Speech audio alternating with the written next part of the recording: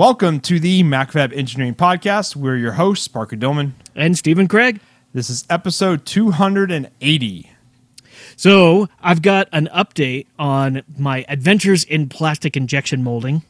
So for those who've been listening for a while, I've been kind of working on a project, getting some parts plastic injection molded. And as I kind of go through the process, I'm sharing what I'm going through. So maybe you guys can learn something or maybe not do the things that I've done wrong, which luckily hasn't been significant. In fact, but aren't you supposed to learn from your failures? So have you really learned anything? Well, you know, it's funny. I was talking with my contact at the plastics place, and he was mentioning, he's like, "Hey, this has gone really smooth, and we really haven't had a lot of problems." So what? I actually have a handful of show and tell stuff. So hold on, it's kind of worrisome when the expert is like surprised nothing bad has happened yet. Well, I mean, I originally, when I first came to him, or came to this company, I was like, hey, this isn't necessarily my first rodeo with doing injection molding. It's just this is the most complex that I've done. And so he wasn't worried or anything like that, but it was just one of those things where it's like, okay, cool. Maybe there's a tiny bit of hand holding that needs to be done here. And it's gone well because everything that they've asked for, I've done, and I've done quickly. And that, that's just really helpful. Yeah. So, well, it's helpful when they're right down the street too. Actually, one of the things also that was really helpful at the very beginning when I gave my design to them, I was pretty explicit about the things where I'm like, look, these are the dimensions that must be. Like, I have to have these. And then I was pretty explicit about, like, all these other things we can change or modify or do whatever. And so I gave them a playground to which they can change the manufacturing, because actually, this goes to a lot of things that Parker and I have talked about before.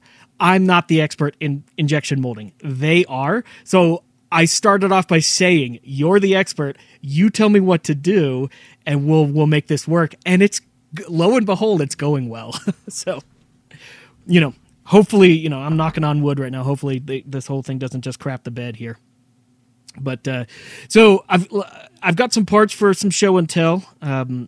For those who don't know, we do a live stream of the recording of this podcast every week.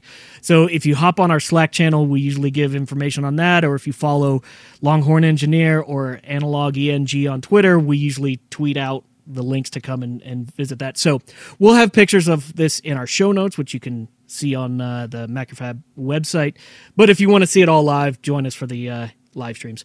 So here is one of the parts that I have made. It is basically a 4-legged piece of plastic that's 10 millimeters by 10 millimeters by 10 millimeters, and it's got a nice fancy little spring mechanism on the top, such that you can this is used as an actuator to press on a snap dome on a PCB, effectively. So all said and done, I'm just designing all the parts of a tact switch custom. So in our show notes, Parker, I've got some pictures of the of my step file. If you can throw that up such that the Twitch stream can see it. Here's a test PCB that I made. It's just a grid array, a 4x4 grid array that I can put these actuators on, and these are the footprints that the actuators or the snap domes connect to. So the way this goes is there's a snap dome gets put onto the footprint, and then there is a plastic film adhesive that gets pressed over this. And in the end result, the final product, we're going to have the snap domes placed on an adhesive sheet that we can peel the whole sheet off and then stamp it to the board. But as of right now, for prototyping, I'm putting each snap dome on with tweezers and putting one little piece of sticker on top of it. So once you kind of put it all up into an assembly, you get something that looks a little bit like this, which is basically I showed a PCB that has the footprints, and then here's the an assembly which has a 4x4 grid of these plastic actuators. And are you able to hear this? Okay, I don't have my gain turned up enough, but they're nice and clicky and snappy. So the actuator presses against the snap dome, which is down on the board, and you get a custom switch that we can customize, like the throw of everything, but we can also customize how hard it is to press. Now, it's funny, but here is one of the biggest things. Because this is a musical instrument, playability and feel is almost the most paramount thing. But really, the ability to take your finger and run it across a string of...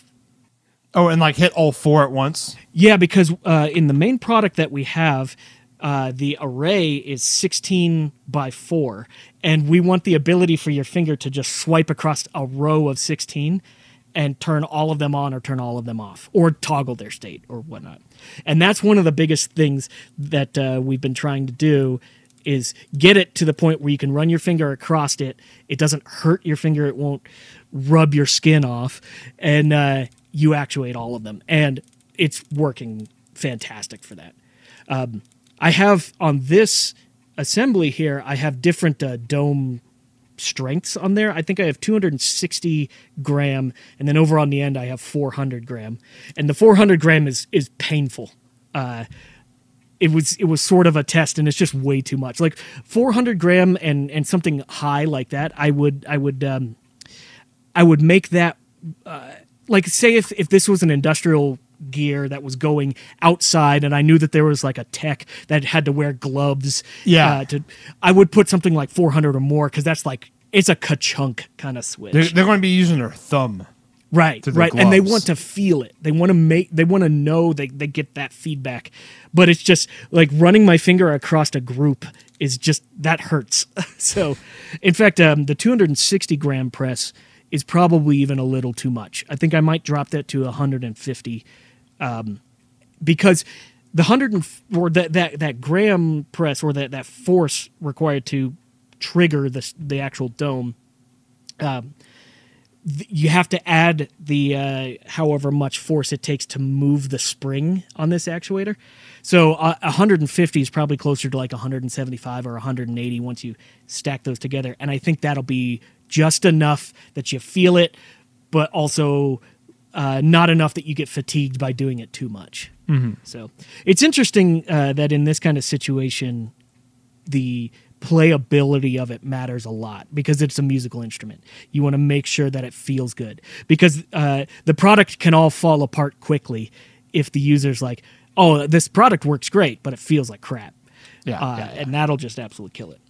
I mean, that's the whole, like, picking up a guitar. The whole point is, well, point number one is how cool you look, and number two is how well it feels when you play it. Yeah.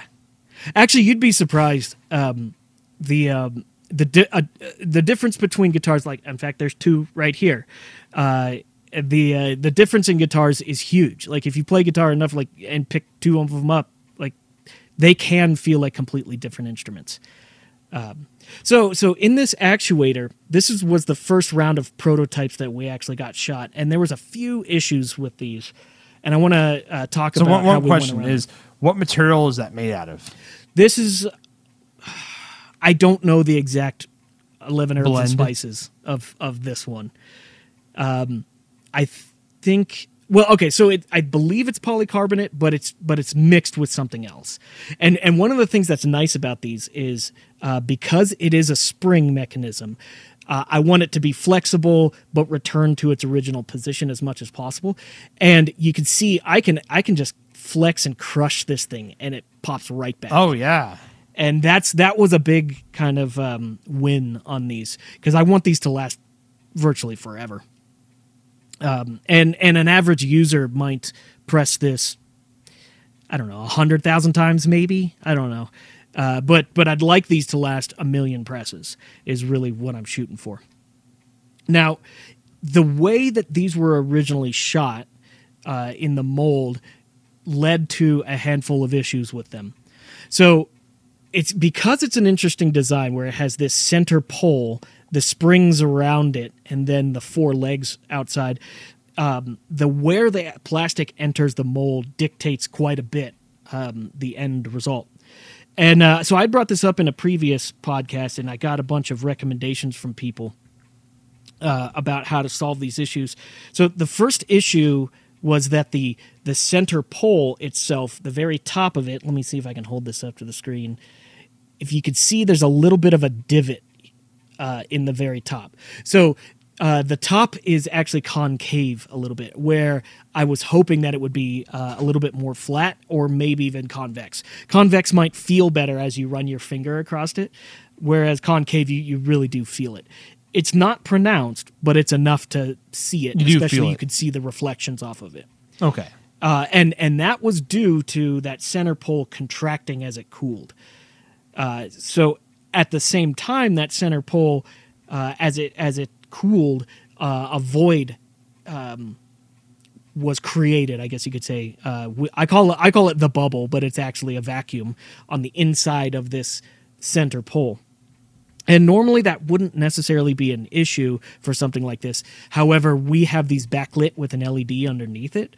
And so when they get illuminated with the LED, it's kind of like a void highlighter underneath. You can really see it. So those are the kind of the two major, I say major. They're not game breakers, but they're things we wanted to fix. So those are the kind of the two big things. There was a third thing that luckily was really simple. On two of the legs, these smaller legs here, this thing is so small, it's really hard to see. But that's where we put the ejector pins that push the part out of the mold. And the ejector pins were just not spaced inward far enough. So there was extra flashing on the end of those legs that I really need them to be flat, because that sets the dimension off of the PCB as it sits down. So luckily, that's a really easy fix. We can just push the ejector pins a little. We're actually going to embed them a little bit further into the device, such that if there is any extra flashing, it doesn't cause it to sit higher off of the PCB. Now, as for the concave top and the void in the middle of that center stem, luckily, there's a really simple fix that we've come up for it. When I originally gave this off to my injection molders, I said, you guys choose the best situation or the best manufacturing plan for this.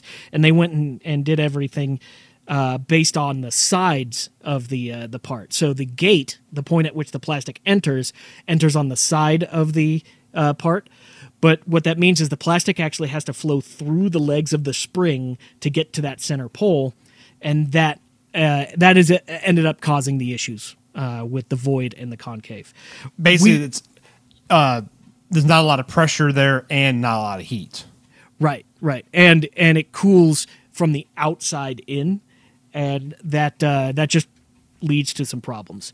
So I just asked them the other day. I was like, can we move the gate such that the gate is on the center pole? So it goes from the pole out the springs to the legs, because I don't care too much about the legs. I care about that center pole being dimensionally accurate and being able to transmit light. And they looked at it again and they're like, oh, yeah, we can actually do that. And the chance that it's going to contract and the chance that there's going to be a void in it is, I'm not going to say virtually eliminated, but they're pretty confident that both of those things will be taken care of with that. So luckily, the two biggest issues with this don't even require a model change or whatnot. So they just have to move the mold or the gate for where the plastic enters in. So they're in the process of adjusting things right now, and hopefully in 2 or 3 weeks, I'll get some more of these. At the same time, these are just a little bit too translucent. So we're going to go to a matte nylon that will still transmit some light, but be diffused all the way through. And that's more of what I'm looking for. I want it to glow. I don't want it to beam light through it. You don't want it to be a light pipe. Exactly. It's not a light pipe. And so there's different ways of addressing that. You can texture the surface such that the surface diffuses the light, or you can choose a different material such that throughout the entire device, the material is diffused. And I went with the second option. I think that's going to be better than texturing, because if we find out we don't like it, then we can go back and texture. But if we texture the mold, then it's game over. We'd have to start over if we didn't like it. Yeah, start with a new mold. And I want the top of this thing, the part where the user's finger touches, I want that to be smooth. I don't want that to be textured. So So luckily things look like they're turning out well. I hope this next round is. This got us really close to what we're already wanting. If we fix these two problems, I think anything past this would just be polish and icing on the cake. Looking forward to it. Yep. So I went down to my uncle's place down in Alvin, Texas, to set up those electrical boxes for his brewery. Right, yeah, you've been working on that for a few months, right? Not Not super long. But not probably only a couple days worth of actual work. Just most of it's been waiting for parts to show up and waiting for time for, because he also runs the restaurant, so like he needs the day off to like spend time with me setting stuff up. So we actually got that all set up. Let's see, I got a picture here. Ooh. Oh, and my uncle actually replied. There we go. So I built nice. the two electrical boxes on the left. Cool. I'll post this picture into our show notes. But this is it all running using. I think we were firing all 4 coils at the same time. 20,000 watts. Yeah, 20,000 watts. So Nice. we put in two 240 50 amp sockets to handle it all. So. Are those there's 3 pots in this picture. Is this 15 gallon, 20 gallon? It's a barrel system. Oh wow, okay. Nice. That's big. Yeah, it's a big system. Yeah, you're not going to be lifting that. You're going to be pumping that. No. Pumps move all the liquid around. Yeah. I don't I lift my 5 gallon system and I don't even like doing that. No, I put in a crane in my garage, so I didn't have to lift stuff anymore for my brewery. Oh yeah. So what we did is we set everything. This was actually a Memorial Day weekend. Set all the boxes up, got all the wiring cut all the cables. Because basically I brought everything uncut so I can make the cables to length. Same thing with the hoses. And then we just filled them up with water and boiled it, and made sure we could basically fire all 4 elements at once to make sure, 1, the solid state relays weren't going to cook themselves, and 2, that the wiring that the electrician did was all good. And everything was good. Nice. I was pretty happy. So the next steps are going to be doing a mock brew day, but clean it at the same time. Basically brew with lye. So make like a 2% solution of lye, and heat everything up, cycle it, just do like a mock, like, okay, Do these the hoses go process. here, Yeah. these go there, make sure everything's working right, and then brew a batch of beer. Nice. To be the first time that, because it's actually a brew pub, and so they haven't brewed beer since like February 2020. So Do you guys know what your first brew is going to be? I have a huge list of all of his ingredients that he still has, and so I'm going to make something based on that. That's probably just going to be a pale ale. Yeah, because at the end of the day, he needs to sell something. He needs to sell the beer. You're not going to make like a jalapeno pumpkin triple ale. Ooh, Well, you might like that, but I bet you his regulars with wouldn't. pineapple. Oh, pumpkin pineapple jalapeno. Gross. You would drink it Yeah. once. So yeah, I think it's going to be Cascade. I was looking at his hops list, and I think there's Cascade. What's 3 C's? Cascade, Citra, and Centennial. Centennial. Yeah. So I was going to do a 3C pale ale, something that we can brew a batch of it, make sure it's good, and he can easily sell it in his pub. So. Yeah, that's cool. Nice. That'll be fun. Working on that's probably the biggest brew you've done, right? Like in terms of volume. Oh yeah, for sure it will be. Yeah. I'm more worried about that's just a lot of liquid. That's a lot of, if one thing goes wrong, that's a lot of beer that can go bad. Yeah, and a barrel of beer to make is probably, I don't know, what, $200, $300? Yeah, about $250. Yeah. So it's actually not that bad, right? But it's mostly time. Oh, that's also the good thing is his old setup. Basically, they could only run 1 element at a time. Each barrel had 1 element in it. Oh, that makes things take a lot longer. Yeah, so they had to preheat everything the day before. Okay, preheat everything the day before to get everything hot enough. Oh God. So, we were able to basically take room temperature water, a whole barrel. So a barrel is like 33 gallons or something like that. A barrel of beer, because apparently a barrel of oil is like 52 gallons, but a barrel of beer is like 33 or something like that. Imperial measurements. Just don't worry about it.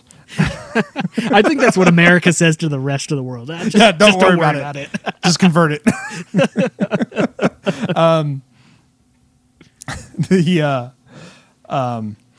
We did that in a little under an hour. Room temp to boil. 33 gallons in an hour. Yeah. That you were dumping a lot of juice into that water. Well, 11,000 watts. So yeah, so you have 2 elements in it now, right? Yeah, each barrel's got 2 elements, and I have it all set up to where, when you're doing your first heat up, you have to heat up your mash water and your hot liquor tank water. So you're basically effectively heating up like 60 gallons of water. Right. Well, not that much, but rough estimates. It's more like 50, but whatever. Anyways, so we have it set up to where you can do that by basically filling up your mash water and the boil kettle, heat that up while the hot liquor tank is also heating up. So you can do both at the same time. So you can use 22,000 watts. And then my uncle's like, and I was like, hey, if this is not enough, we'll just put another box in and run a third element. Thirds. But that was plenty. We were able to heat up in an hour, and it wasn't too big of a deal. I've seen some of the kettles at some of the bigger breweries, and they'll have 7, 8, 9 elements hanging in there. Yeah. Well, I mean, when it comes down to it, it's all time, because time is money. So, yeah, the faster you can get up the temp and then down in temp as well, the better. Oh, the radiators at the big guys are like, they're as tall as you are. Yeah, and that's actually one thing. Is his plate chiller is a little tiny dude. It's about the size of a sandwich box, I guess. So, not a bread box, a sandwich. No, box. That's a Parker Imperial measurement. Is a sandwich box. Yeah, don't worry about it. Yeah, don't worry about it. Is that the title of this podcast? So, looking forward to it. I'm hoping I'll get down there in next weekend or two and do the mock brew day. You know, actually, so I guess that's also a good time for you to do the auto tune on your PIDs. Yeah, auto tune, and I'm going to calibrate it at all the temperatures. Yeah. So, I was actually doing that last weekend on my brew rig. Is calibrating everything. In fact, I had 2 RTDs from my brew rig. I had 2, I guess they're thermocouple like kitchen temperature probes, and then I had my multimeter with a thermocouple, and I made a whole chart of 5 different temperature reading things. And it's interesting to see which ones actually agree with each other. Yeah, it's not which ones are right. It's just which ones, how close are they is the question. Yeah, and it's interesting because like they all have a pretty decent spread. And okay, so here in Denver in the summer, my water boils at 202 degrees. Just we're a mile up, and hey, we get to boiling way faster than you do. You have to do a whole nother 10 degrees. But luckily we freeze at the same. So I just basically got a little kettle out and boiled water next to it and dumped all of my probes in there. And it's and it is interesting to see all the huge spread on it. And in fact, one of my things, I had to apply a negative 11 degree offset. It was that far off, 11 degrees. Wow. Yeah. But as soon as you apply that offset, it works great.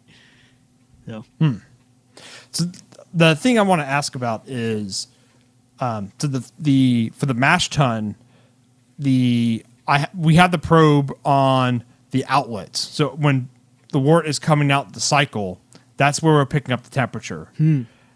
How should that be calibrated for where it's temperature offset? That's interesting because when it comes to recirculating mashes, most people put the probe at the inlet.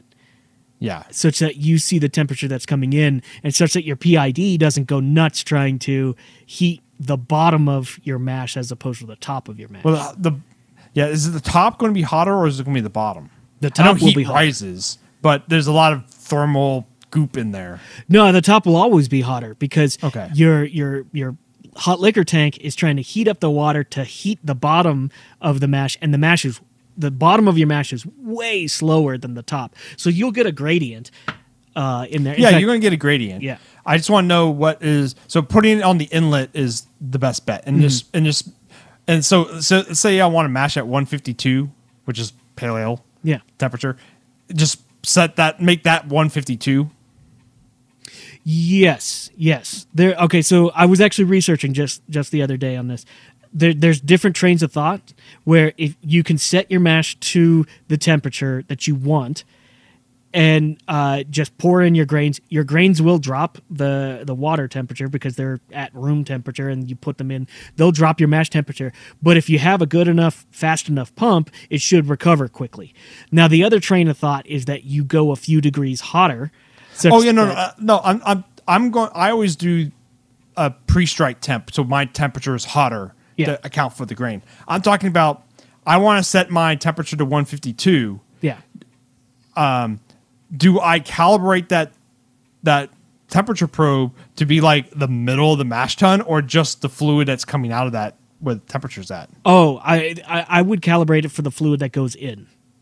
Okay, so when it's reading 152, it's 152 for the fluid moving through it. Correct. Okay, so when I set my mash to 152, it's that. I don't care about what it actually is inside the mash tun at that point then. Yeah, and I don't know. In a barrel-sized thing, I mean, it's probably worth stirring if you have the ability to stir, because that will kind of demolish the gradient throughout the mash. So it's tough. But yeah, like I think I always lean on the side of calibrate to things that you can hang your hat on. And so if you want the mash to be at 152, you don't want to have this secret knowledge where you have to put it 3 or 4 degrees hotter. I put the probe in this one spot, and that's where my 152 actually is at. Right. If you know 152 is going in, that's something you can hang your hat on because you want it to be 152. Yeah, that's a good idea. Good answer. I can easily move the probe there. Yeah. So yeah, on the outlet. So if you put it on the outlet, I guarantee you your mash will be a few degrees hotter than you think it is. Oh, yeah, for sure. Yeah. Fun. So I noticed an article pop up on Hackaday actually earlier today, and it's actually about right to repair, which Parker and I had 2 podcasts about just a few weeks ago.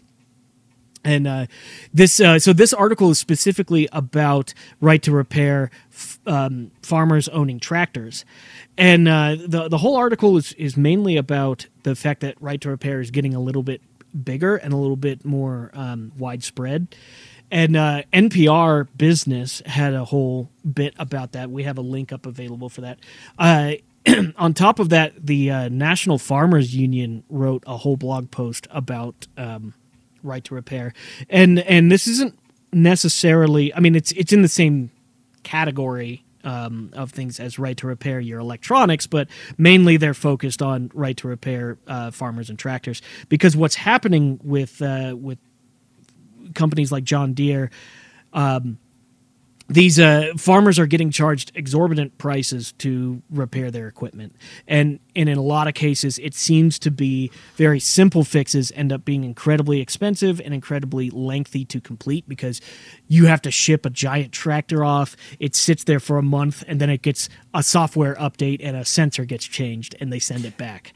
Yeah, and not just that too. It's also like, even if you have to get a technician out, that's actually the biggest thing. It's like the cost isn't probably too. I mean, this is just me putting words in someone else's mouth for sure, because I'm not a farmer, let alone own a John Deere tractor.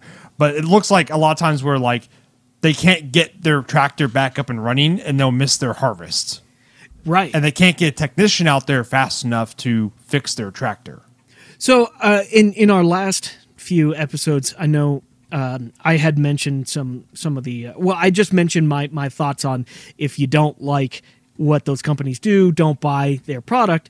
And I still stand by that. But one of the points of this blog post here is that there isn't another product to buy. They called out the 3 major tractor suppliers, and all 3 of them have this business model where in order to repair the thing, you have to ship it off or you have to use their sanctioned repair technicians. And so it kind of changes the game a little bit if you don't have options, if your only option is to play by these rules. And in fact, they were mentioning the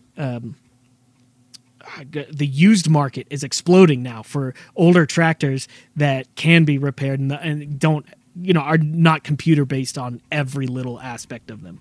The pre-touchscreen era tractor. I mean, it's super cool. If you've ever seen any of these new things, they're crazy. Craftlag wrote in here in the chat that they're so expensive you can't buy farm equipment without some kind of financing. Absolutely. In fact, I saw something where one farm implement was $800,000 for, probably a combine or something like that. But I bet it probably links up to the mothership and has to have all this computer data just to even turn on and play the radio or whatnot. So. I don't know. You can only listen to sanctioned farmer music. Yeah. It's just banjos all the time. So this is nothing particularly new here, but because right to repair bills appear in our government fairly regularly, but one specifically that was called out was the Nebraska Legislature Bill 543, which was implemented or introduced by Tom Brandt, a senator in Nebraska. It's interesting to see that this is starting to go up to government level in the same way that it did with cars. Parker and I had mentioned that previously, and we gave a couple examples of that. I'm wondering if farm implements are just going to go the exact same way that cars.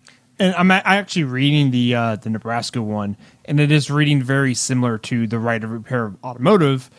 It's right of repair for agricultural equipment, right? And you start reading through it, and it's the same thing. It's allowing third parties to be able to fix it, allowing people to buy the same stuff that the first party repair or the company has access to repair with, that kind of stuff.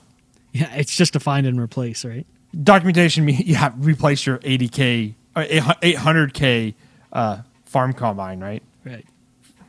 When the seat adjuster goes out of whack.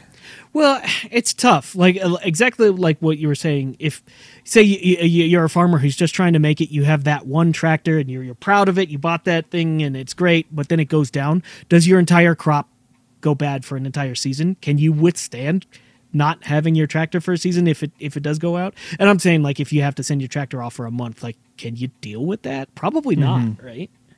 So I don't know. It's an interesting read. Go check it out. We'll have the link up. Yeah, actually, this Nebraska bill reads just like it, because like also in here is obtaining parts, tools, and documentation is fair and reasonable, which is really similar to the wording in the automotive one. Yeah, I bet you it's really very similar. That's actually, it's interesting on this topic is, so my dad just got a new Chevy Tahoe. And I went to go look to see, I wanted to buy the factory service manual for it because I'm going to be the one maintaining it. And once the warranty goes out, because the warranty, most stuff is covered. But once the warranty goes out, I'm going to be the one maintaining it, and it's got a fancy-dancy air ride suspension. So I want to be like, okay, I want to make sure that we maintain that because they require a little more care than a normal spring and shock combo. Usually there's like air dryers or something to drain or something like that. Some kind of filter needs to be looked at every so often. Mm-hmm. So to get that documentation, what it looks like is you have to get through GM, which is normal to get in the factory service manual. And it's only, I say only, you have to have a subscription. But you can have a short-term subscription of like 3 days for like $30, which is really weird. So how many things can you get in those 3 days? So I think you can get anything you want in those 3 days. And then afterwards, you don't have access anymore. So I think what it is you can get like the factory service manual for your car and that kind of stuff. And then all the technical bulletins and all that stuff that's current. But you won't get any of the new technical service bulletins and stuff. Which is sense. fair-ish.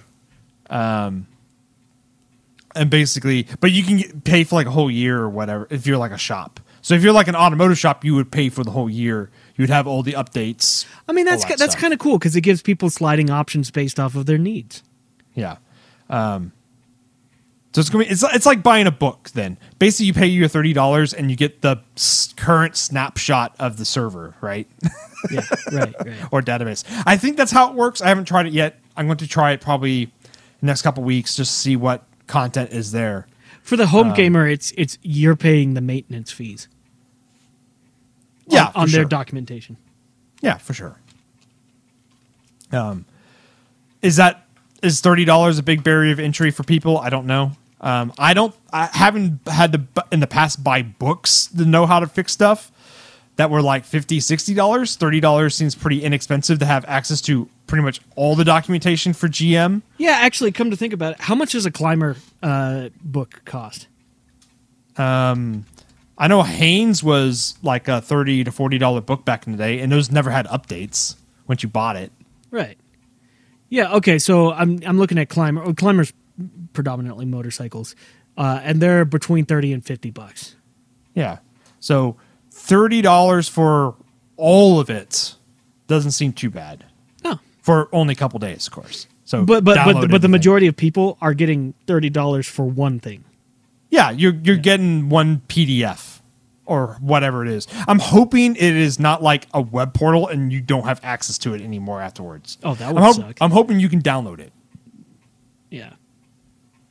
We'll find out. So yeah, I might have an update in a couple weeks and just be like, God damn, GM screwed me out of $30. We'll find out though. Just you'll have to memorize it in 3 days.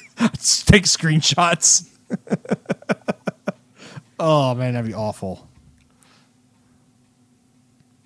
The Millennium Falcon Owner's Manual is $25. Is there? Does that tell you the right way to fix the hyperdrive, which is bang it with a hammer? Yeah, but guaranteed you don't have the right spanner for it, right? Yes. You need a Model 3. Yeah, you're right. It totally is. That's awesome. There's actually multiple of them.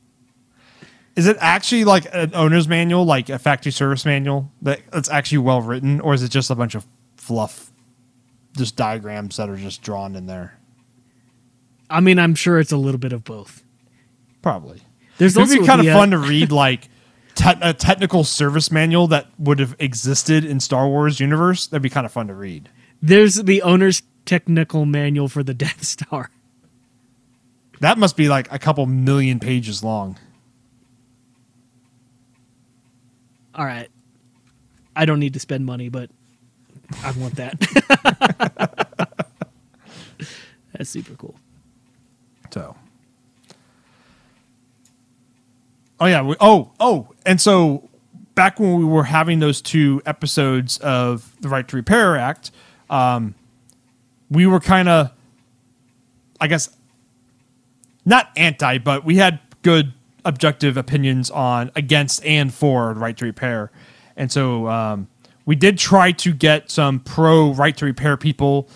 We reached out to Louis Rossman. He didn't respond to our emails. So if anyone else is like pro right to repair, I'd love to have someone on the podcast that is like full in pro. Because Steve and I are on the other side. I won't even say on the other side of the fence, but we are in the other end of we're engineers that have to build this documentation and we build products and that kind of stuff. Yeah. And so and we'd love to hear from the other point of view, from like a pro consumer side of it. No, someone from iFixit, that would be fun. Oh yeah, that'd be great. Yeah. So yeah, if anyone out there, let us know. Yeah, what's our email that people can reach us? Podcast@macfab.com. Yeah, send an email if you know somebody. Yeah.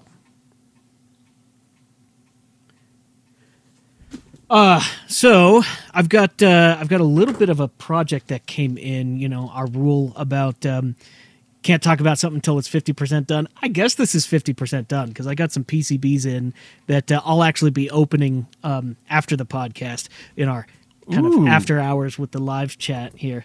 So it's interesting. I've gotten to the point now. I think you've been here a lot longer than I have, Parker, but I'm super happy because I'm at this point now where I've built out my PCB and schematic libraries to the point where I don't have to create anything new anymore. I shouldn't say that. You usually create 1 or 2 new things, or maybe 3. Correct. And specifically when it comes to audio stuff, I rarely have to create anything new now because I have like master libraries that are great. It's like going to the your PCB component library is like going to the I was about to say Subway because they have all those bins, but maybe like a buffet. Pretty much, yeah. A buffet so that you're very aware of everything that's on the buffet. Yes. Like, you know what you like, and you know some of the things that you're not really good at, don't really like, and some of the things you're like, I'm never going to eat that again.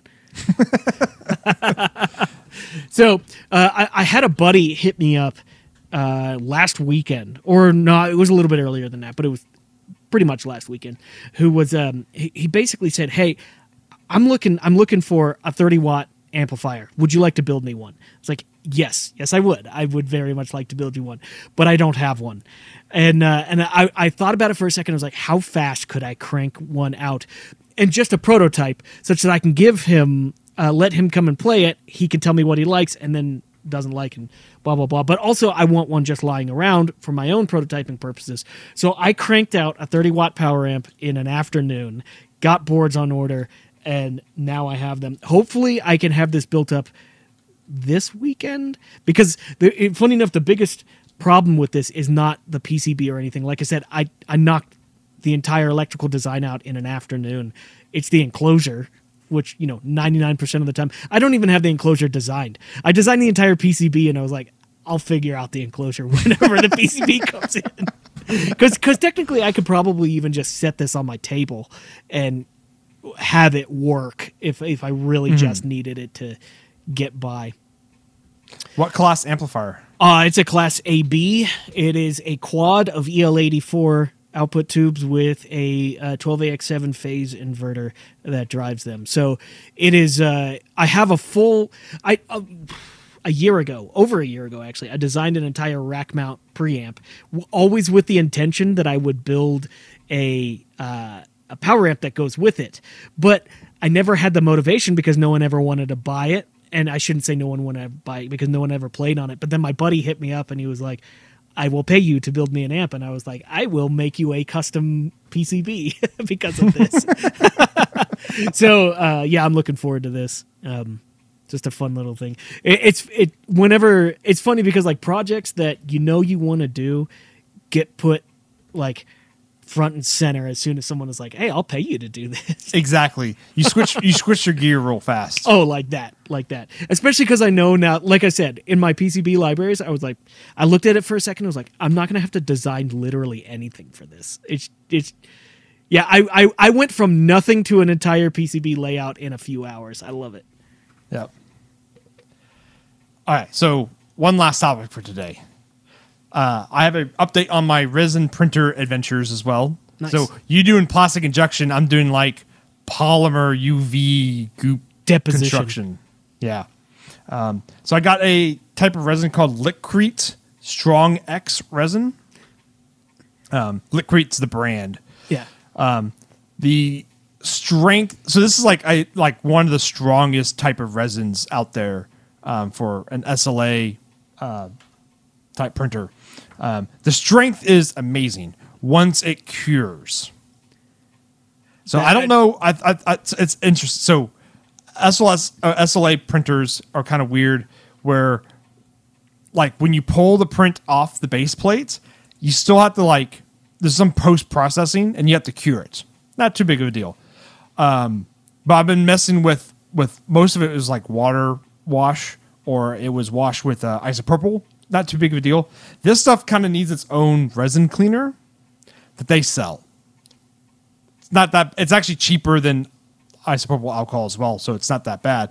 And it doesn't smell bad or anything like that. It's actually kind of pleasant to use. The problem is you have to use an ultrasonic cleaner. And so I picked up an ultrasonic cleaner. And then I'll probably have a chat about that once I start experimenting more. But ultrasonic cleaners are really good at cleaning car parts, I've been finding out. Oh, yeah. And it's like, it's not as fast as, like, let's say a wire brush on like a drill press or whatever, or a desk. But there's zero elbow grease. But there's zero elbow grease. I toss everything into a jar of cleaner and toss that thing in the ultrasonic cleaner and just hit go. And then I go do something else. And an hour later, it takes rust off of parts.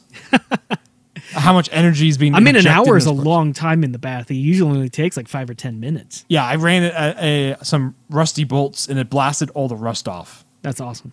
Yeah, so it's awesome. Anyways, we're not talking about ultrasonic cleaners yet. This liquid stuff, even after all the post-processing, it doesn't seem to be perfectly you can still, it still feels brittle.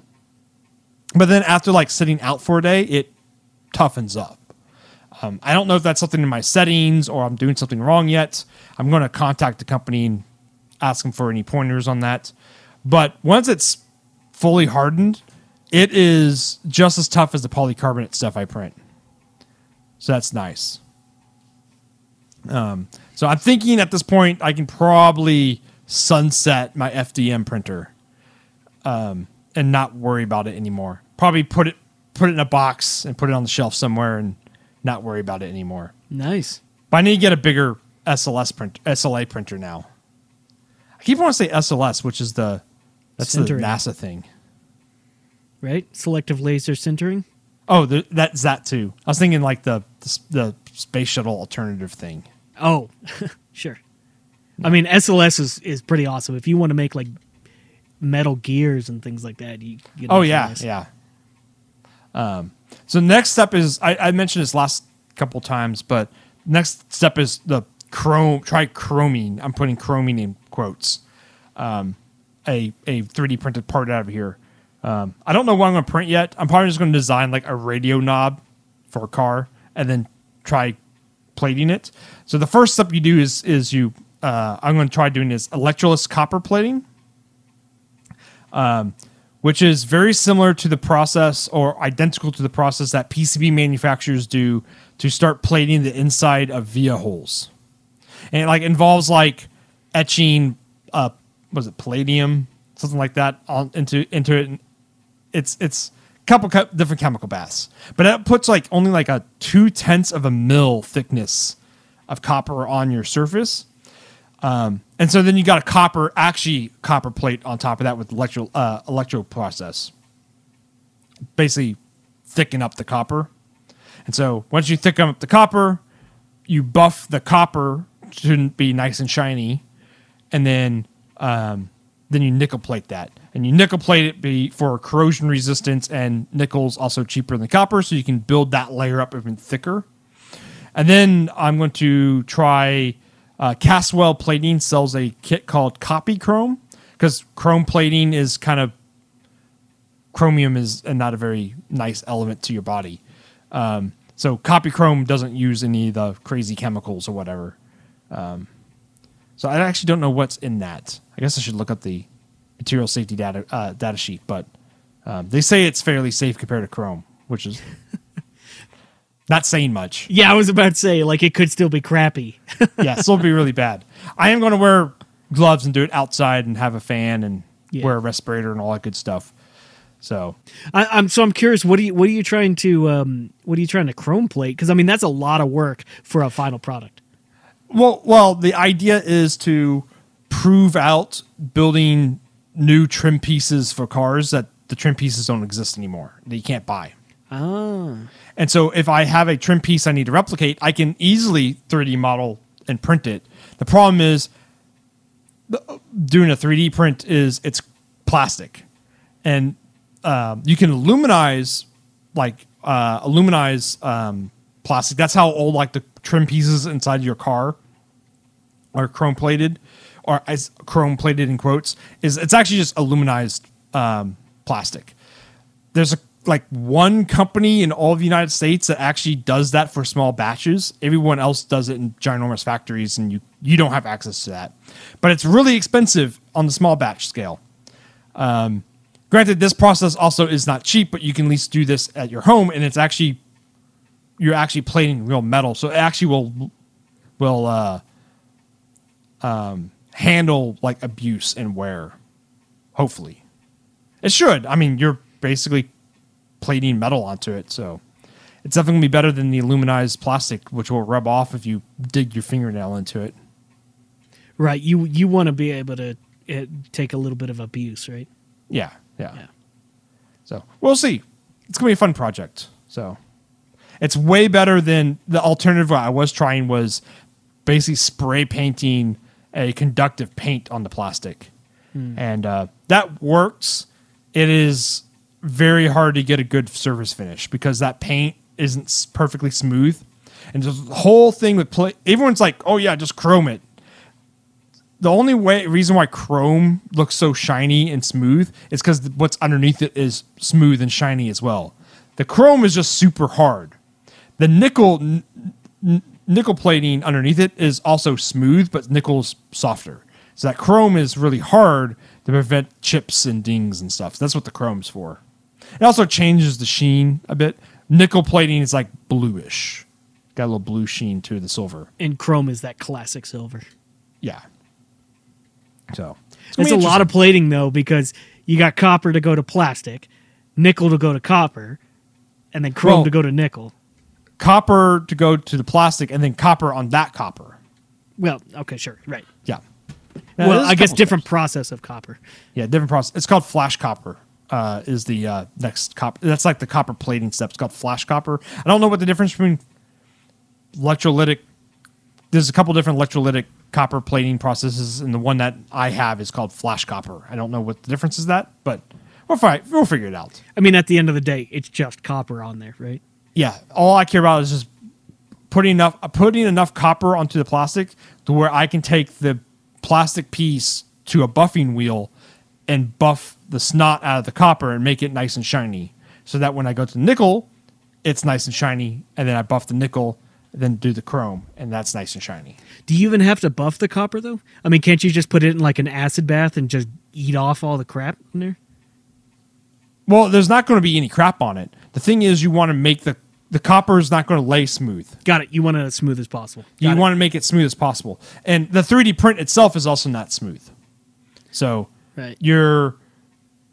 It's where you want to attack.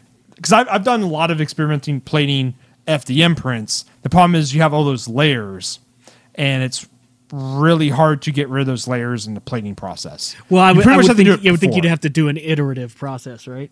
Correct, yeah. Yeah, okay. So I'm hoping that with the SLA style printer, I have less processing, so it makes this process... It sounds complicated. It's way more complicated with FDM, though, because you have more surface irregularities to deal with. We'll figure it out. Be fun. Backyard chemistry. Yeah, backyard chemistry. So last weekend I was, I mentioned earlier, I was cleaning my brewing rig with a lye bath, basically. And I was in the backyard with my welding gloves on, which go almost up to my elbows, and like big safety glasses. Like, I wonder what my neighbors are thinking I'm doing right now, They're probably just inside watching TV, so nothing. Yeah, probably. But if they did look out, they're like, oh, this guy again. Well, remember when I made a lye bath in my like a lye bathtub in my backyard? Yeah. And so people who might not have listened to that episode, that was like a couple of years ago on the podcast. Yeah. I was stripping anodizing off an aluminum bumper from one of my Jeeps, and it's 5 feet wide, 2 feet tall, and like 6 inches thick. It's like a cow trough. Yes, so yeah, I made a wooden cow trough that was basically just barely bigger than this basic grill for a Jeep. Filled it up with a fairly concentrated solution of lye solution and dipped it in there for a couple hours, and it ate all the aluminum anodizing off, pulled it out, rinsed everything off, and was able to polish the aluminum. It's actually amazing how well that aluminum still looks. I just keep a nice maybe about a couple months. I just polish it and then put a coat of wax on it, and it still looks better than it did anodized. Someday I want to plate that grill though, so probably when I get a whole bunch of stuff plated, I'll throw those parts in there too to get plated, like professionally plated, because that's a lot of backyard chemistry to copper and nickel plate something in your backyard that big. You got to give it off to the guys who have the swimming pools of those nasty chemicals. Exactly, the swimming pools of it. Where the pits of, if you fall in there, you never come back out. I remember a buddy of mine growing up, his father bought a Karmann Ghia, and those things they're unibody. So you basically unbolt the body and just crane it off. Yeah, and you can separate what's called the pan. Yep. Off the body. And he got that thing powder coated, the body, and he had to go to a special place that had a tank big enough to do the acid dip on it.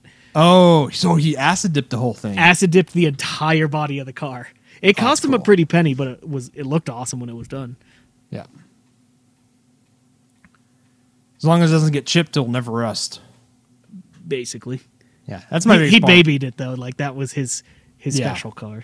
That's always that's the one reason why I don't like. We're going to go down this. We're probably way over time. Anyways, we're going to go down this one last tangent for today because you brought this up.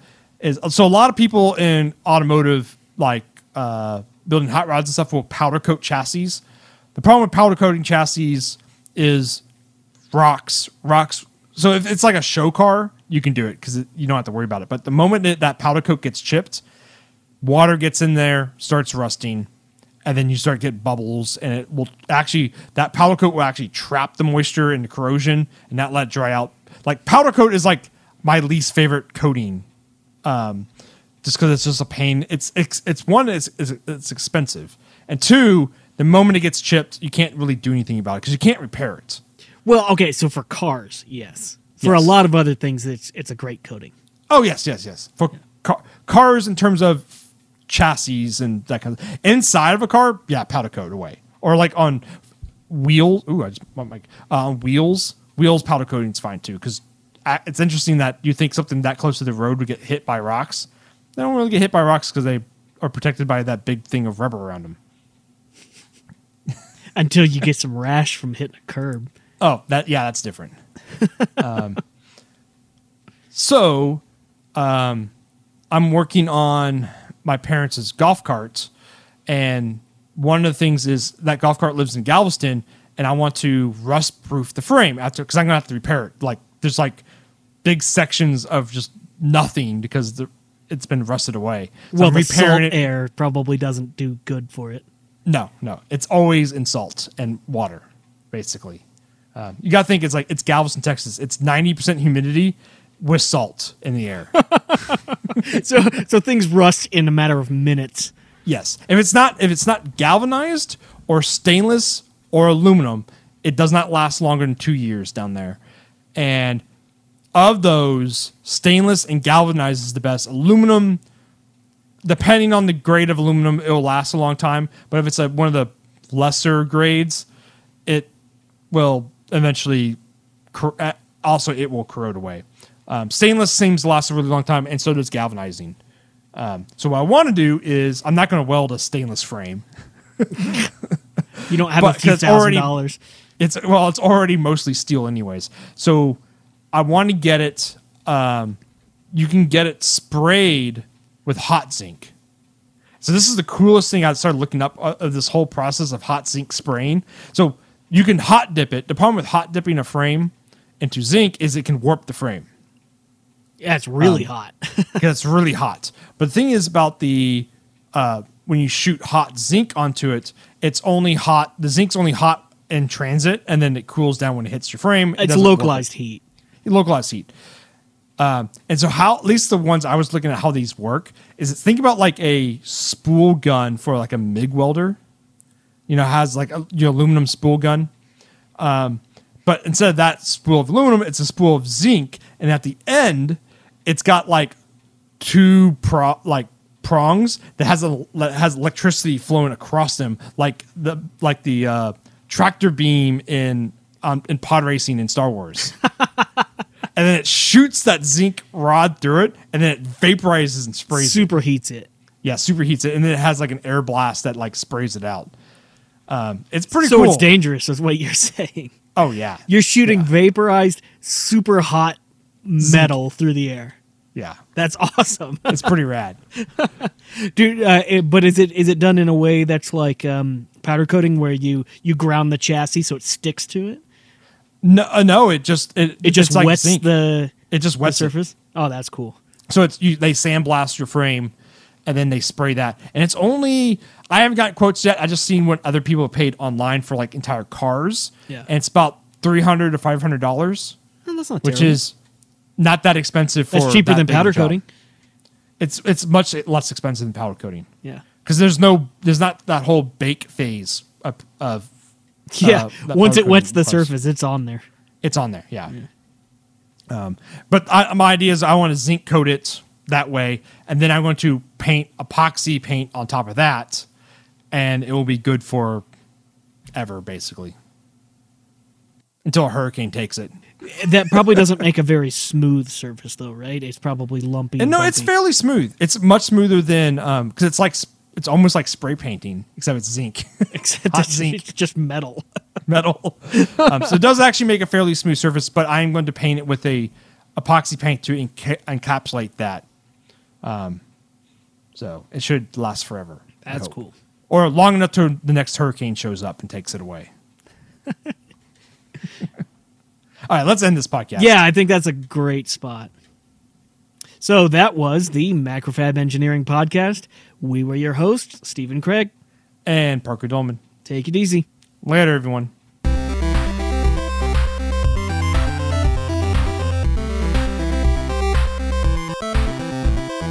Thank you, yes, you, our listener, for downloading our podcast. If you have a cool idea, project, or topic, let Steven and I know. Tweet us at MacFab, at Longhorn Engineer, or at AnalogENG, or email us at podcast@macfab.com. Also, check out our Slack channel. You can find it at macfab.com/Slack. And on every Tuesday at 6 p.m. Central Time, you can go to twitch.tv/macrofab to see our live stream.